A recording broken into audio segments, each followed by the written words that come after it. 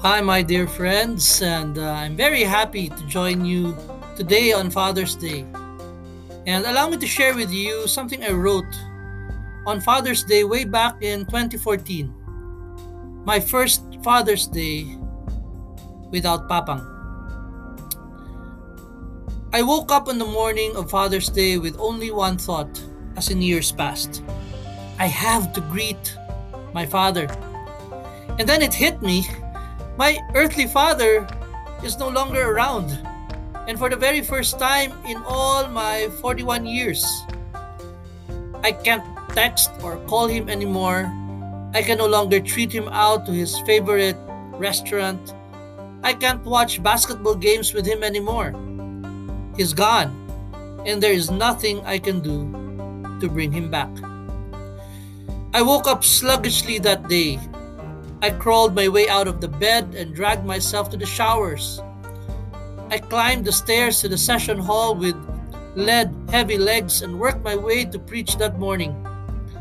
Several times during my talk, I had to catch myself and hold back my tears. Father's Day is just not Father's Day without Papa. It's just not the same.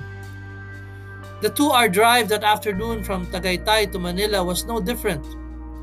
The beautiful scenery of the Santa Rosa roads didn't bring much comfort and instead only amplified the emptiness of not having Papang on Father's Day.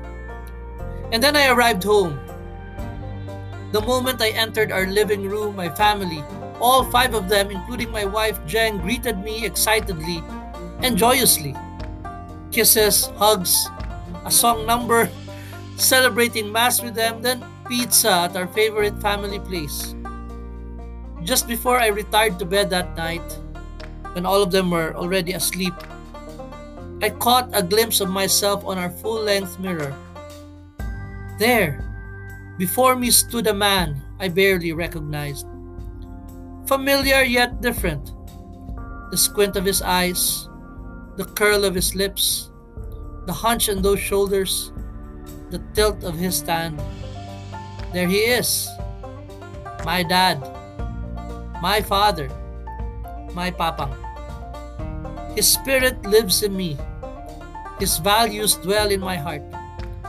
His words embedded in my mind. His strength emanating from my being.